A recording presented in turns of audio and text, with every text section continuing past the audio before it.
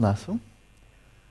This morning we return to shamatha. We'll spend the first part of the session really in this shamatha mode of simply attending to, but without any particular investigation, attending to the space of the body, the tactile sensations that arise or emerge, these elements again, bearing in mind the Tibetan term element really doesn't say element at all, it says something in emergence, the emergence of earth, water, and so forth. So we'll tend to, on the one hand, the emergence of these various sensations associated with the elements, but then also the coloration of our experience of what is appearing to us. And by coloration, it means how are you experiencing it in terms of are you experiencing it in a pleasant way, in an unpleasant way, a neutral way? Independent upon that, then we say that was pleasant, and that's unpleasant. It's really quite interesting, I think, how something is very much tied totally into the subjective process. Then we just flip the finger out and say, you done it. You made me happy. You made me unhappy. You're pleasant. You're unpleasant. Quite interesting. Stupid, but interesting. So we'll observe both the appearances and the way that we experience those appearances. And it's quite interesting. A little parallel quickly. You remember I mentioned this zero-point energy of the electromagnetic vacuum. I spent a couple of years studying it. And I did the mathematics for it as well. Because the question is posed, if in empty space itself there is energy, that is the very energy of space itself and not something you add on to it, what's the density of that energy? How much energy per cubic centimeter? And I did the equations. I mean, I didn't do fresh ones, but I followed those of great mathematicians, physicists before me. And it turns out the energy density of empty space is infinite.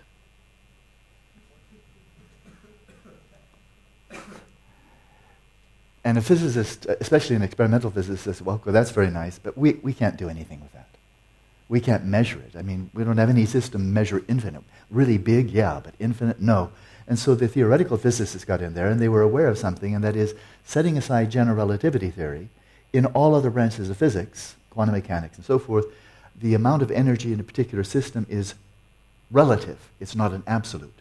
So you set that benchmark. And you say, okay, let's say it's this. And then, having set that, then you can say, okay, more energy, less energy. So what they did is they took those equations and they normalized them. Instead of infinite, they just said, okay, let's say it's zero. Or, no, let's say it's finite. And so you can have any of those three. Well, I mention that because, number one, I think it's interesting. And also this whole notion in quantum field theory that all configurations of mass energy, we're talking about galaxies, the whole universe, cell phones and so forth, that all configurations of mass energy are actually nothing other than configurations of, crystallizations of, the energy of empty space. Well, quite interesting. So might it be, looking for poetic metaphors or analogies, might it be that all of the sensations arising in the body are actually simply crystallizations of the energy of that space of the body itself, kind of congealing into earth, water, and so forth? Okay? It's a question. Maybe a kind of cool question. Then we shift over to the space of the mind. The space of the mind, again, being not merely a vacuity, but a space, now poetically speaking, because I'm not speaking physics, but first-person experience of the mind, that space of the mind being saturated by a kind of energy, like in science fiction, the holodeck, that it's empty and yet you've turned it on so it's ready to form into all kinds of forms. Of course, it's science fiction. But holographic images are not science fiction. So there you have the energy field, and then with lasers, then suddenly out of that space you have formation of forms, three-dimensional forms that you can look at from different sides. It's really quite beautiful. And so as we're tending to the space of the mind, then we may view all the appearances, all the events, as crystallizations, formulations, configurations of that space of the mind. Those are the appearances. And now there's the way we experience those appearances, and that has to do then feelings. Are you finding them pleasant, unpleasant, neutral? And so I mentioned yesterday, as Miles reminded us, that the first challenge in settling the mind in its natural state is to distinguish between stillness and motion. So this means getting the taste, knowing for yourself in your own experience, what's it like when your awareness is simply still and unattached, like a flame, like a candle, unmoved by the wind. So if you look at the candle, you'll know when it's just straight up. And then you'll know when it's flickering, right? When it's movement, and that means it's been caught by the breeze. So what's it like to have your awareness be like an unflickering flame, still, luminous, at the same time illuminating the comings and goings of the mind? So that's one distinction to be drawn. The stillness of your awareness, the movements of the mind. But then, as Birgit pointed out yesterday, as we attend to the space of the mind, sometimes we see all the cockroaches, we see the images, the thoughts, and so forth and so on. But other times, as intently as we attend to the space of the mind, we just don't see any movement. We just don't see anything. So that's another thing to distinguish. When, as you're attending to the space of the mind, when do you detect at least relative stillness? When do you detect motion?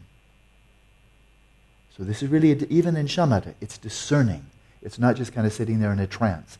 Anything but.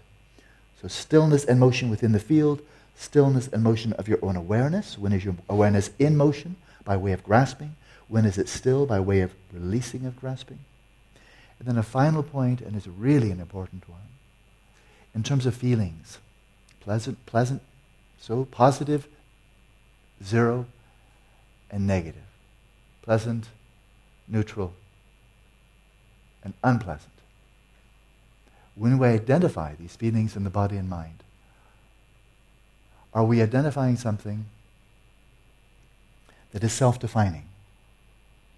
That is, when we observe, when we experience, when we note a neutral feeling, is that by nature just neutral, absolutely neutral? And if you get it if you perceive it in any other way, well, you're wrong. Is that the case? And likewise, when you experience a pleasant feeling, is that absolutely pleasant? And likewise, unpleasant. Or, like energy in most systems of physics, is it relative? Now remember this phrase from Shantideva, I'm sure you remember. There is nothing that does not become easier through familiarization. Right? So if one's body is generally, for example, if one's body, some people have arthritis. I think the body never feels really great. If it's quite chronic, it's quite, rheumatoid arthritis, I've never had. I think it must be very unpleasant. And so your body would never feel really good. But if you have that, or maybe a chronic injury, or my friend, injury to the spine, morphine doesn't help, and so forth. Or just generally ill health, and so forth. Do you set yourself a new benchmark? Say, how are you today? Today I'm really doing quite okay. It's neutral. That is, I've had much worse, and of course I can remember having better. But this is really an okay day. I feel pretty okay. I feel neutral. Whereas for another person, that might be just miserable. And for another person who's getting tortured every day, in a concentration camp, for example, they might say, oh man, how lucky you are. You've got only mild discomfort. Man, what a sweet day you're having. So interesting. On that point, remember, I can't remember, I've mentioned the point so often, for an ordinary sentient being, like me, you experience a mental affliction, like anger, craving, whatever. And when the mental affliction comes up, it's kind of like a hair landing in the palm of the hand. Like, yeah, you notice, you kind of notice it. Oh, yeah, that's craving. Oh, yeah, that's anger. That's jealousy. Yeah, like that. Whereas if you're an Adiya Bodhisattva, and you experience exactly the same mental affliction, they say, it's like that hair landing in your eye. It's kind of like it really catches your attention and you really can't bear it. I mean, there's nothing else to do. Get it out, get it out. Remember the story of Atisha when he was on the caravan and a whole bunch of people traveling along from one place to Tibet and another, and he'd suddenly hop off his horse in the midst, how many people with him? He calls the whole caravan to a halt, hops off his horse, and he does a mandala offering. And people said, Atisha, what are you doing? We're trying to get to you. Hey, what's up? And he said, I had a negative thought. I had to purify it. I don't know when I'm going to die, and I didn't want to take that to my death, so I had to purify my thought before, so you just chill. Hang in there. I'm going to do my... That's how you purify thoughts, by the way. You rub your forehead. I wish. So I think we feel pretty good. I know when I was in Dharamsala early days, heard about all this suffering 3 types of suffering, 6 types of suffering, 8 types of suffering. Samsara is an ocean of suffering. I thought, my part of samsara is really not bad. Really. I come from a really very nice family. I had my own car when I was, back in California. It's pretty good. And India, not bad. I had a pretty good circumstance there. Got sick a lot, but, whatever. But, ocean of samsara, that's really tough for those other people. And those sentient beings, they're the sentient beings. But in my little neck of the woods, we say in American, in my neck of woods, pretty okay. From the Buddhist perspective, they would be weeping buckets of tears for me. They'd be looking upon me with such intense compassion. The poor guy is wallowing in a mire of suffering, and he's so dull he doesn't even know it. So they'd be feeling intense compassion for me, where I'm saying, I'm fine. I really like Dharma. I'm really into Dharma.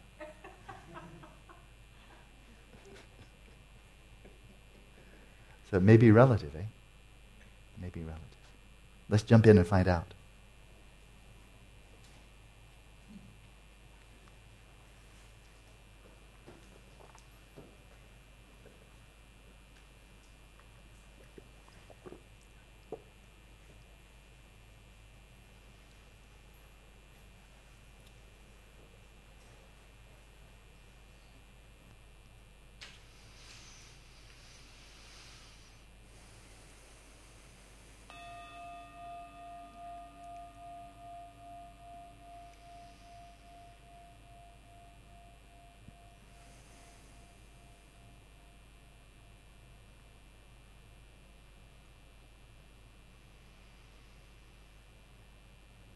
Settle your body, speech, and mind in their natural states.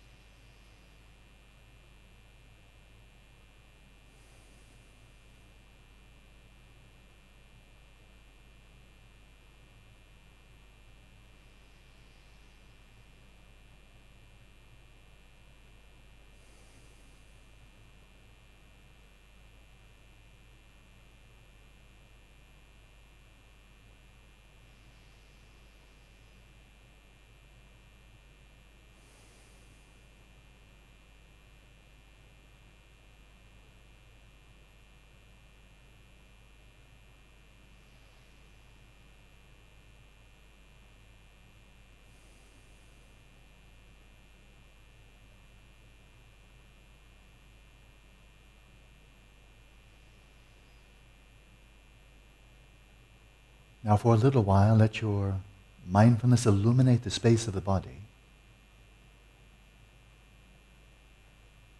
And whatever tactile events emerge within that space, as well as the feelings that arise in your mode of experiencing the appearances within the body.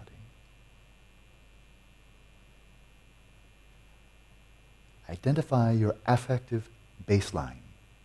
That is, what's neutral, what's in the middle, that you would deem neither pleasant nor unpleasant, simply okay. Identify your baseline.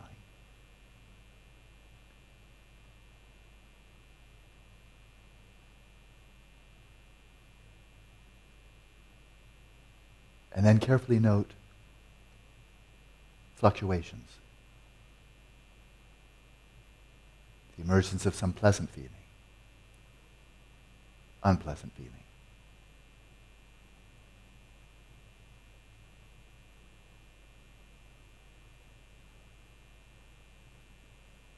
And in this shamatha practice, simply observe both the tactile sensations as well as the feelings, moment by moment, without distraction and without grasping. Let your awareness remain still.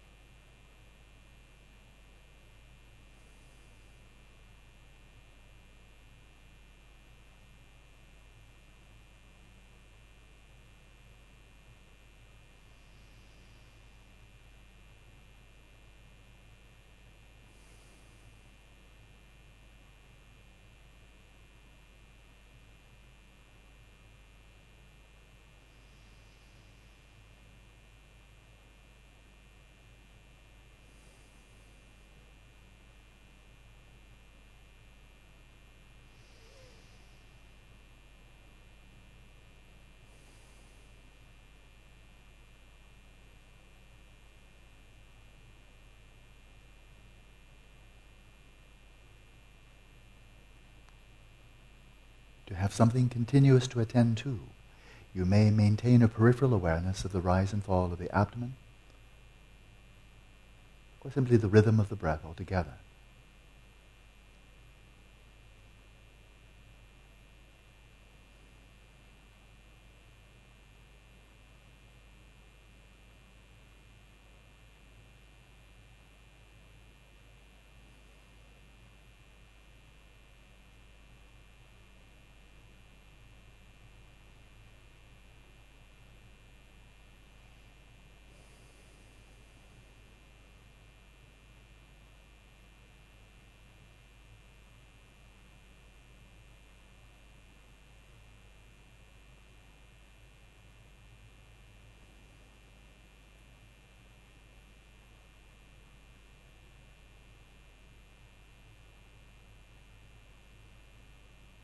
Now let your eyes be open, your gaze resting vacantly in the space in front of you, and turn the full force of your mindfulness to the space of the mind.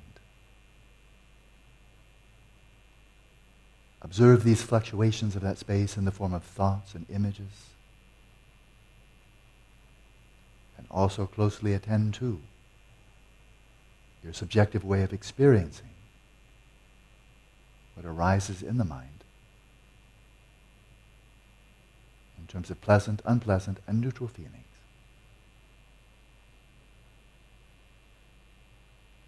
Again, note your baseline. Where is neutral? And then observe fluctuations away from that baseline.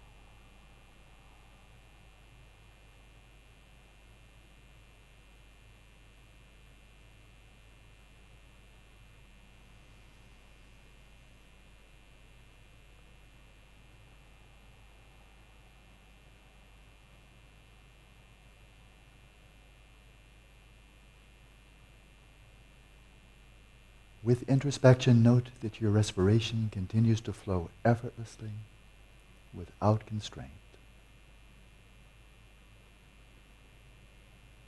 Releasing fully with every out-breath all the way through to the end, until the next breath flows in effortlessly.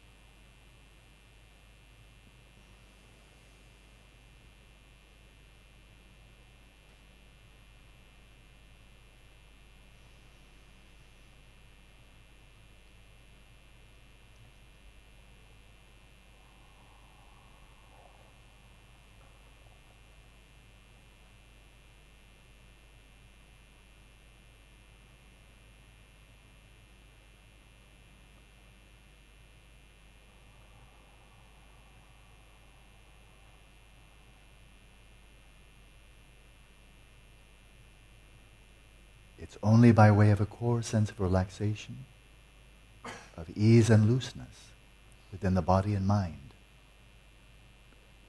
that your awareness can hold its own ground, rest in its own place, without being moved by grasping.